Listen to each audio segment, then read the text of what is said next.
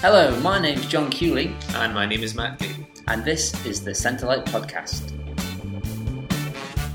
Centrelight exists to look at issues around church, faith and life in the 21st century.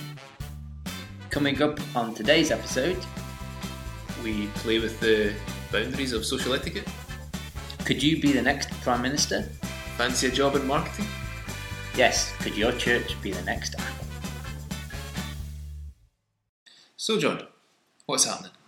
Well, Matt, what's happening with me is a few things actually.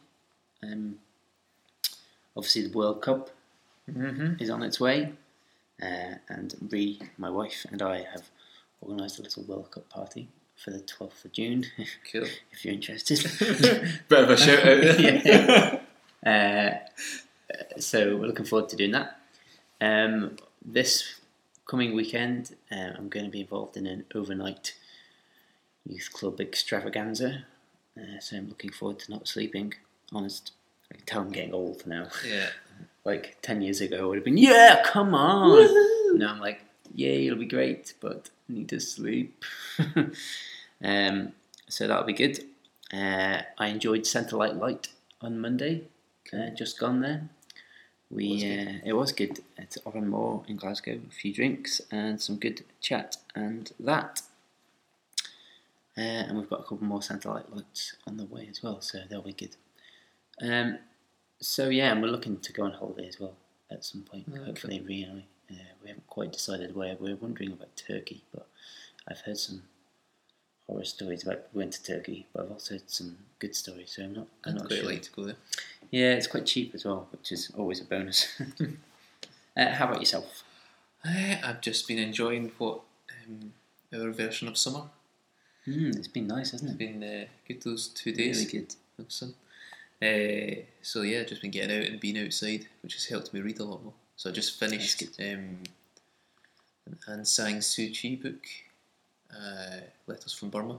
Okay. Yeah. Which is quite interesting, gives her insight into her illegal house arrest and just the kind of brutal military dictatorship there. Wow. So that was interesting. And then I'm now just starting to read a book called A Year of Living Biblically, which is written by a guy whose name is possibly A.J. Jacobs. Why not? Yeah.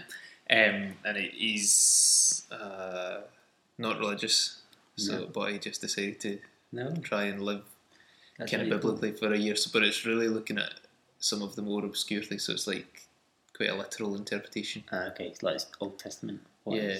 So that'd be interesting. Yeah, so one so far is no mixed fibres, so he has to make sure that none of his jumpers are made of mixed fibres, like flannel and wool or anything like that. Are you going to be trying these tips? I'm not. No. But it has been interesting because it does highlights a couple of interesting things. One is how even on the most basic and simplest of things in the Bible is open to interpretation, which was quite an interesting thing. And also how we don't really take it that seriously, if you're honest. Yeah. Because there are some things when he mentions it and you think, yeah, I should be doing that. Well, yeah, I don't know. Yeah, maybe. I'll have to have a read of the book first before I make any comment. So I'm on month 2 just now. Month 2, excellent. Okay, so shall we move on? Yeah, let's. So now it's time for Quick Question, the part of the show where we ask a question and try and answer it quickly. And the question is, what does it mean for God to bring His glory? Okay, what does it mean for God to bring His glory?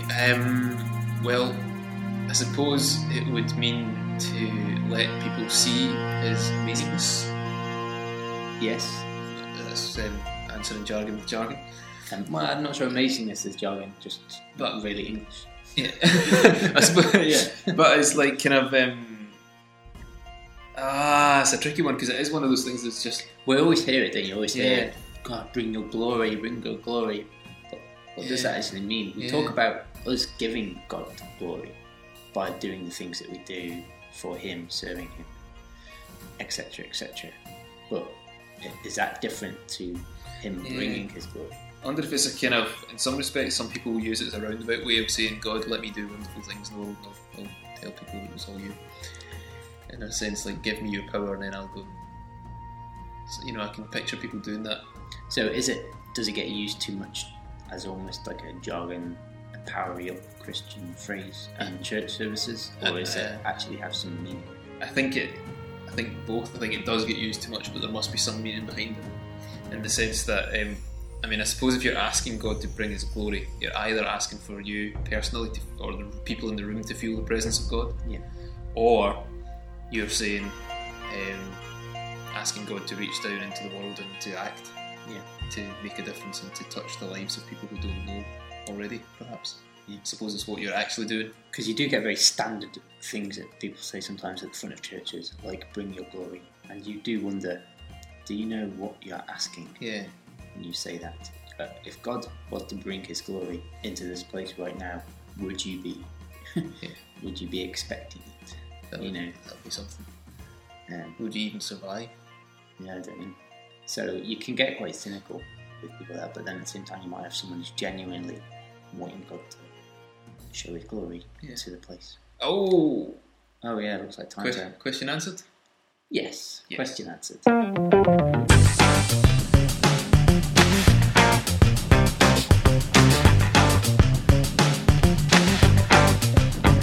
So it's time for the discussion, and this episode we're going to be looking at the role of Christianity in politics.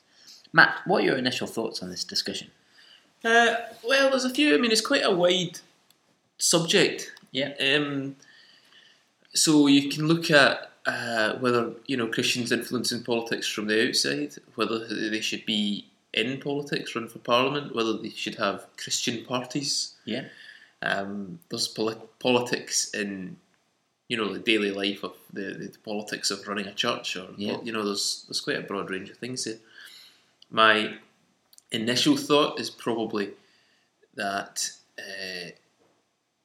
Christians should have a heart for justice and equality. They should care about how society runs. They should care about all of those types of things, and largely those things are influenced through politics, through parliament, through legislation, through the law.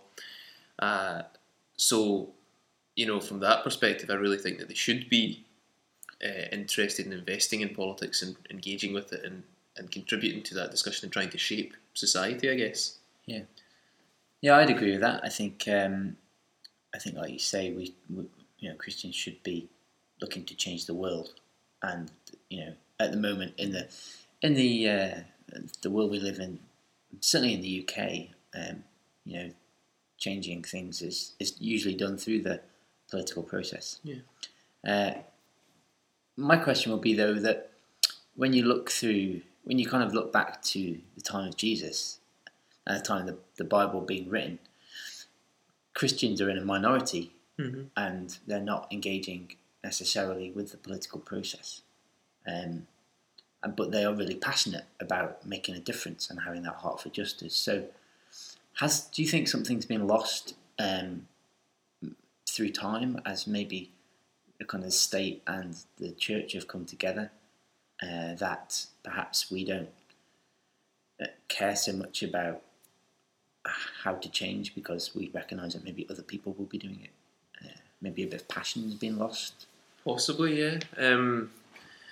It's always much easier for people to be on the outside of something, complaining about the establishment and, shouting and screaming and kicking and stamping their feet kind of thing. It's easier to do that from the outside and not have the responsibility almost of being on the inside of part of the establishment or making things different or having the responsibility of changing legislation or whatever.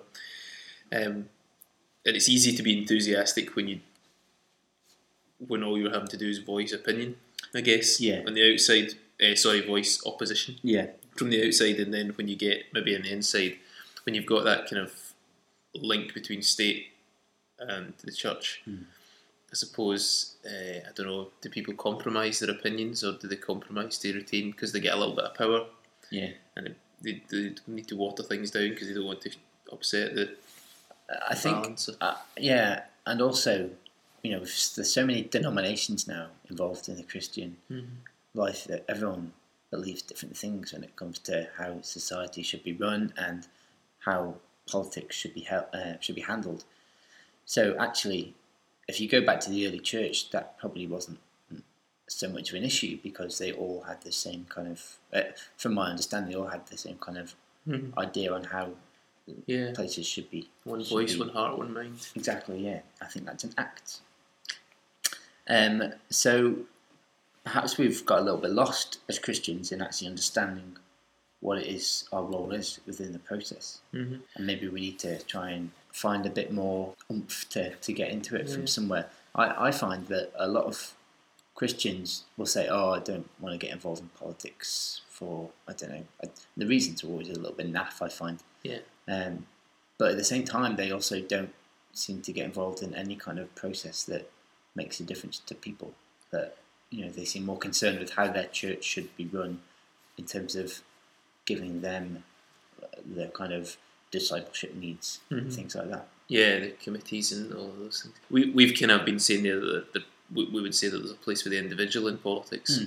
Do you think that they have to run as the Christian party or as a Christian candidate, sort of thing? So what do you think about Christian parties? Yeah, well, I don't know. I've always been a big believer in inclusion, that we shouldn't have separate boxes for separate things. So, for example, we shouldn't have a Christian party because Christianity should be included in everything that everyone says.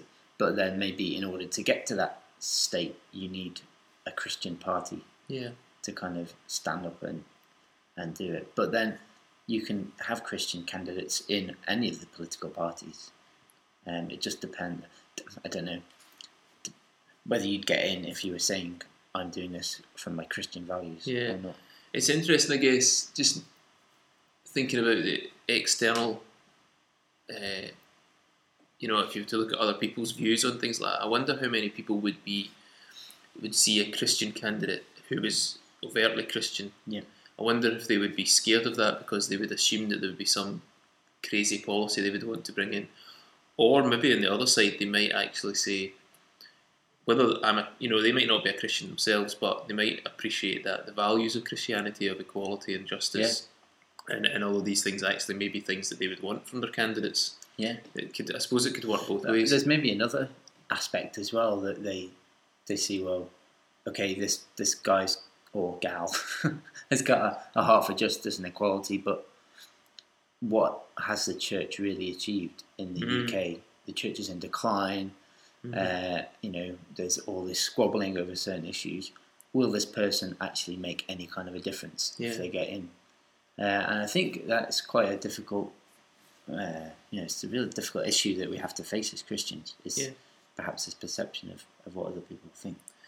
Yeah, I think the other thing as well is with the Christian parties, they're always.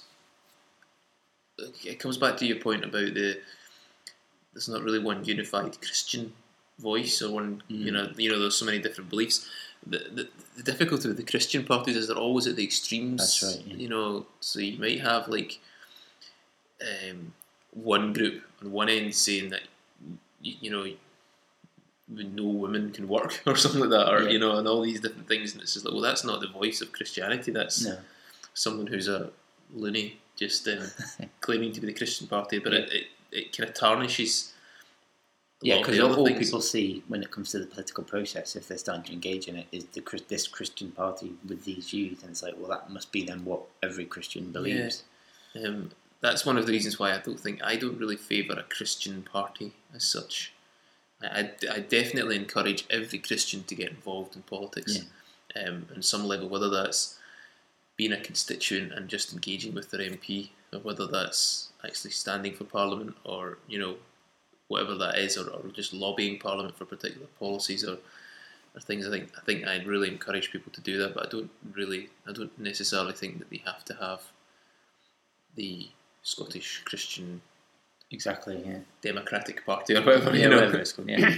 I suppose there's different levels that you can engage on the political process as Christians. There's a local level where you see a need within your local community and you want to do something about it, so you write to your local MP and see what they can do about it. But also, maybe at a local level, you have more of a responsibility to actually do something about it yourself as part of the church. So there's obviously an argument against getting involved in the political process there, because actually, as a church, you can go and help. Yeah. But then there's different levels. Like I say, there's a local level, but then you can get national and obviously global as well for certain issues. Yeah, I'd like to think that they go hand in hand. I'd like to think that you wouldn't have to not do one to do the other. So I think the churches should be doing all of that actual proactive stuff. That they can lobby government to say that we need to increase aid for international development, but at the same time they can fundraise in their own area for that, and that church can donate. So it's not one or the other. Yeah, it's kind of doing everything you can. Yeah, which does seem pretty, godly. To actually be doing anything you can to help bring justice into the world. Yeah, it's kind of like do what you can and change the things that you can't, or something along those lines. I think some Christians as well, look at the political process and think it's too big for me to get involved in. There's just what difference can I really make? But I suppose having the heart for justice is all about perseverance as well. It's not about, and it's all about, like, you look at William Wilberforce, for example. He went to abolish slavery and he failed so many times. But it only took one time for him to be successful that made the difference. It was his complete life was to bring that legislation through. And the amount of times he got rejected was ridiculous. But it only takes one attempt to make something different. And I suppose it also reminds me of that Margaret Mead quote as well. Never doubt that a group of thoughtful, committed citizens can change the world. In fact, it's the only thing that ever has. Woo! Something like that. That sounds right to me. Yeah. If you were playing devil's advocate, and you were kind of trying to say, well, because we both kind of say that people should be involved in these things. Yeah. And what were the sort of things that you would think people who thought the opposite would point to in this sort of, if I was to say to you, well, actually, I don't believe that Christians should be political, what kind of things would you expect? Well, you can go back to Jesus and how he said, have a look at the head on this coin, who is it? And the guy said, well, it's Caesar. And he says, well, give to Caesar what's Caesar's. And there's times where he's kind of said that he's not here to be involved in earthly politics. So you could look to that and think that actually Jesus was down here and he was actually challenging the religious orders of the day rather than the political orders. I think another one might be, if you look at Romans 13, Paul says something about respect your rulers, they've been placed there by God. Basically, submit to their authority. The righteous man, or the man who does right, doesn't have anything to worry about under a righteous ruler. It's something that people would point to. I think my difficulty with it does throw up a lot of tension, I think, things like that, because on the one hand, there's that. I mean, it's a great teaching, I suppose. If you're righteous, you don't have anything to worry about. But at the same time, we don't necessarily have righteous rulers now. No. So we don't. I mean, imagine trying to tell that verse to someone who is living under Robert Mugabe, or some of the dictators in the world. So it doesn't make sense, does it? Yeah, it's a very difficult thing, and also there's an element of, well, if our rulers are doing things that are not biblical, does that mean the nation is unbiblical? Yeah, so we really, it's a difficult one, and it's one of those ones. I don't know if it's perhaps something that you would look at as a specific instruction for a specific people in a specific point in time. Or, but then there's plenty of evidence in the Bible where justice has been done against certain rulers who are being dictatorial.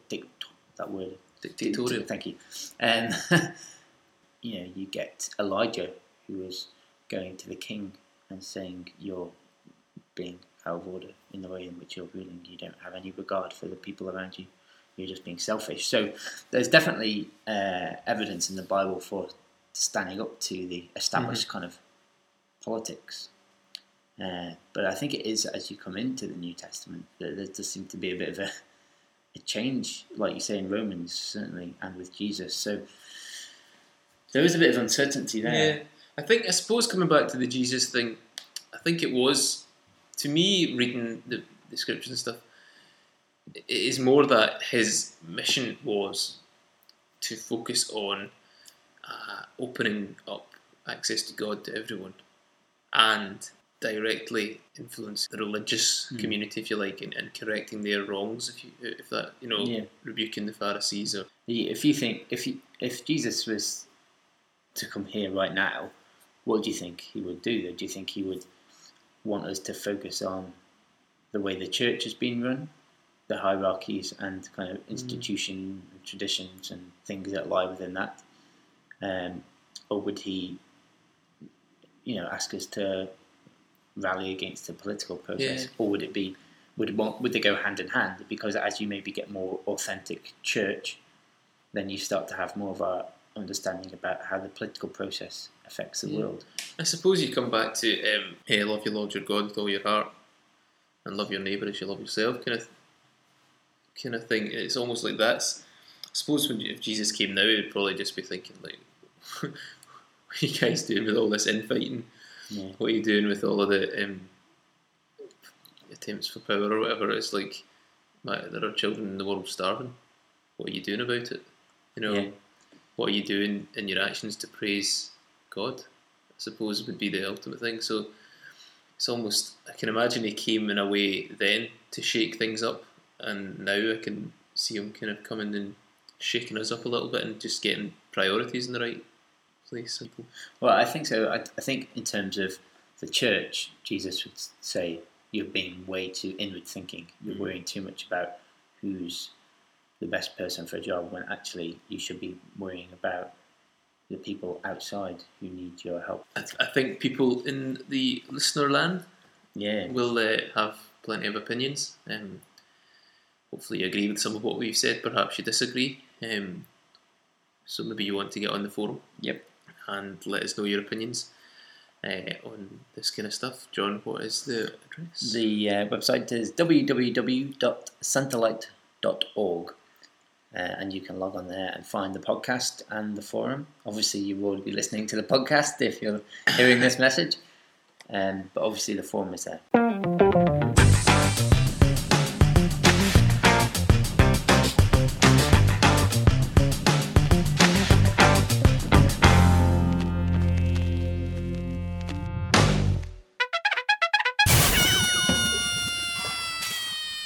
And Matt, you have some news. I have got some news. What would it be? You won the last. Woohoo! That's right. I won the last episode's funny thing. Thank you very much for all of you who voted. It's nice to be loved. Unlike you. Harsh man. So why don't we flip something? We'll flip this. That looks quite important. Let's go for random. I'm not really sure why it's here, given that it was a year ago that we were in New York, but I've got a ticket for the Empire State Building Observatory. $18. It was $18. That was student price as well. Wow. But they know that you're going to have, how can you not go up there? Anyway, so flipping time. Would you I'll have the colourful red side. Okay. Up. Oh wow, it was! Fantastic. Okay, so here's my story. I was at school recently doing some work as a youth worker, although after this story, probably won't be. And we were in the social area at lunchtime, chatting with some of the kids that were there, and they've just recently brought out, Iron Brew have just recently brought out new bigger cans, like the 600ml kind of cans. Anyway, this kid had one, and he was drinking it fine. Anyway, I walked over to where he was, and he had just rested it between his legs as he was getting something. I walked over and pointed and said, "Oh, look, that's a big one."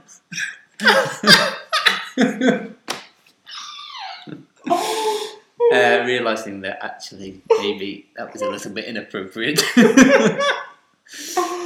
Did anyone else think the same, or did they all realise you were talking about the can? No, they all kind of had that awkward laugh, kind of, oh my goodness. There were people, there were a couple of kids that I knew quite well, so it wasn't like random, but yes. So feel free to write in and have me sacked. Oh, that's bad. Yeah. Mine is actually in a similar theme. Mine is one of those classic moments of me being socially awkward. I was at the Christian Aid staff conference, and I happened to be sitting next to someone who worked in one of the foreign offices who was Italian, and we were just chatting away, and I have been to Italy a couple of times. I tried to learn Italian, and I really like Italian and stuff, and we were just discussing about that, and then she said to me, she said, say something, what could you say in Italian? So I was like, okay. So my favourite phrase is, because of the way it sounds, desideriamo una camera per 2 persone, per favore. Okay. Which, if you know Italian, means, I'd like a room for 2, please.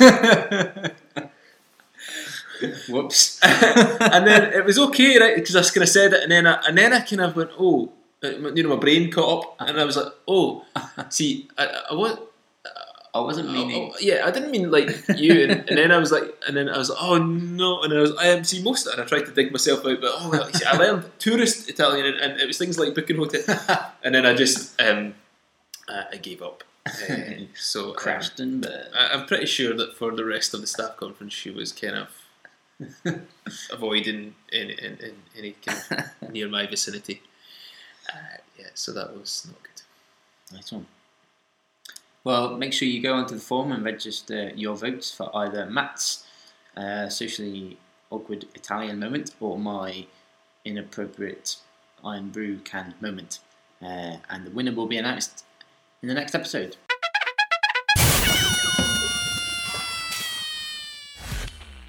So, it's time for Spiritual Caffeine. The idea behind Spiritual Caffeine is that we give you some ideas to try out in your life, maybe just to help you connect with God more, or just connect with God in a different way. So this time around, we had the idea, I say we, but it's a bit of collective credit there, it's actually John had the idea of... That's not entirely fair. Okay.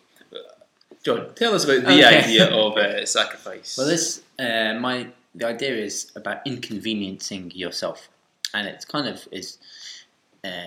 Ever since I watched The Inconvenient Truth, I'm always reminded of things that I do that I could do better if I just took a bit more time or a bit more effort into doing it. Things like driving. I don't need to drive as much as I do, but it's just inconvenient to not drive. Yeah. So perhaps it's the same for you. Maybe you could plan your day or a week where you think of ways to get around without using the car. And actually, that's good for you in various different ways, because you probably end up a bit healthier. Mm-hmm. Obviously, doing a bit for the environment. You're saving money on petrol. There's hundreds of great reasons. In the time it takes you to walk or cycle, you could maybe spend that time praying or listening to some music that makes you feel pretty good. So that's one example of driving. Another example would be, really simple, like what do you do with your rubbish? Do you just throw it all away, or do you look to see what can be recycled? It's quite convenient to just throw everything into a bin bag, but again, the benefits of looking at what can be recycled are great. And it does make you feel pretty good if you actually do things. Yeah, I think there's quite a few. I can think of a few other example type things, maybe things like, say you're on the train or the bus and you give up your seat for someone. Yeah, exactly. Or even if you were first in the queue, you step back and let them get on, or things like that. I mean, I'm always someone who's always in a hurry, so things like that are really good for me to force me to take a bit more time. I think it kind of is inspired not just by the film, but also by this kind of lifestyle that we're living, where it's all so hectic, and perhaps we need to think about the time that how we use our time. Mm-hmm. Check it out and let us know if you try it and what works for you. And feel free to get on the forum and suggest ideas for us for Spiritual Caffeine. Shall we move on? We shall. And that'll move us on nicely to ideas for church. This episode, we're going to be looking at an interesting topic, actually. And the question is, how would you advertise your church if it was a brand? Matt, I think you were inspired by watching a video where the church No, was it Starbucks decided to advertise themselves like a church? Yeah, it was. Yeah, basically, it was kind of looking at a parody of Starbucks church, if you like. So the important thing was whether, like it was all about worshipping coffee, I suppose. Yeah. But it did get me thinking. Actually, what if you to turn that around and your church was to advertise itself in the way that some of the world's best brands do? Because there's no doubt that regardless of your attitude towards consumerism or commercialisation and all that kind of stuff, consumption, there is no doubt that some brands get advertising very right. Yeah. And it was just like, well, actually, what is it that makes their advertising right? It was not even necessarily brands either. I was driving here today, and there was a big billboard, and all it had on it was an eye and starts 9th of June. I was like, oh, Big Brother's starting. And it was just as simple. Do you know what I mean? There was no, didn't even say Channel 4 on it, didn't say what it was, just had the big eye, and it's like instant recognition of what that is. So I guess it's the challenge of how would you advertise your church? Because the brands or good advertising has some key elements. Maybe it's thinking about the target audience or how they would perceive, how they interact with things. There's a lot of different things to go into that though, and it's just maybe thinking about churches engaging with those issues. Start to think through that, and I think also that if people are out there saying, "Well, I don't think we should advertise for the church," well, we do. All churches try with banners and having things outside your door, but maybe we're asking the question of how can that be done better and more effectively. I mean, we're all walking adverts for the church. Yeah. Whether we like it or not, our life is an advert for Christianity and for the church. So, give it a go. If you decide to put together some amazing marketing campaign, let us know and we'll copy it. Yeah. Okay, so that's the end of the podcast. Yeah. So we hope you've enjoyed it again this episode. We've had some good chitter-chatter in the discussion, and obviously funny things, etc., etc. We'll be having some more Centrelight lights over the coming months, so look out for when they're going to be. We have now a Facebook page, and we'll be keeping you up to date using that, as well as the website. And we look forward to seeing you at these events. Bye. Bye.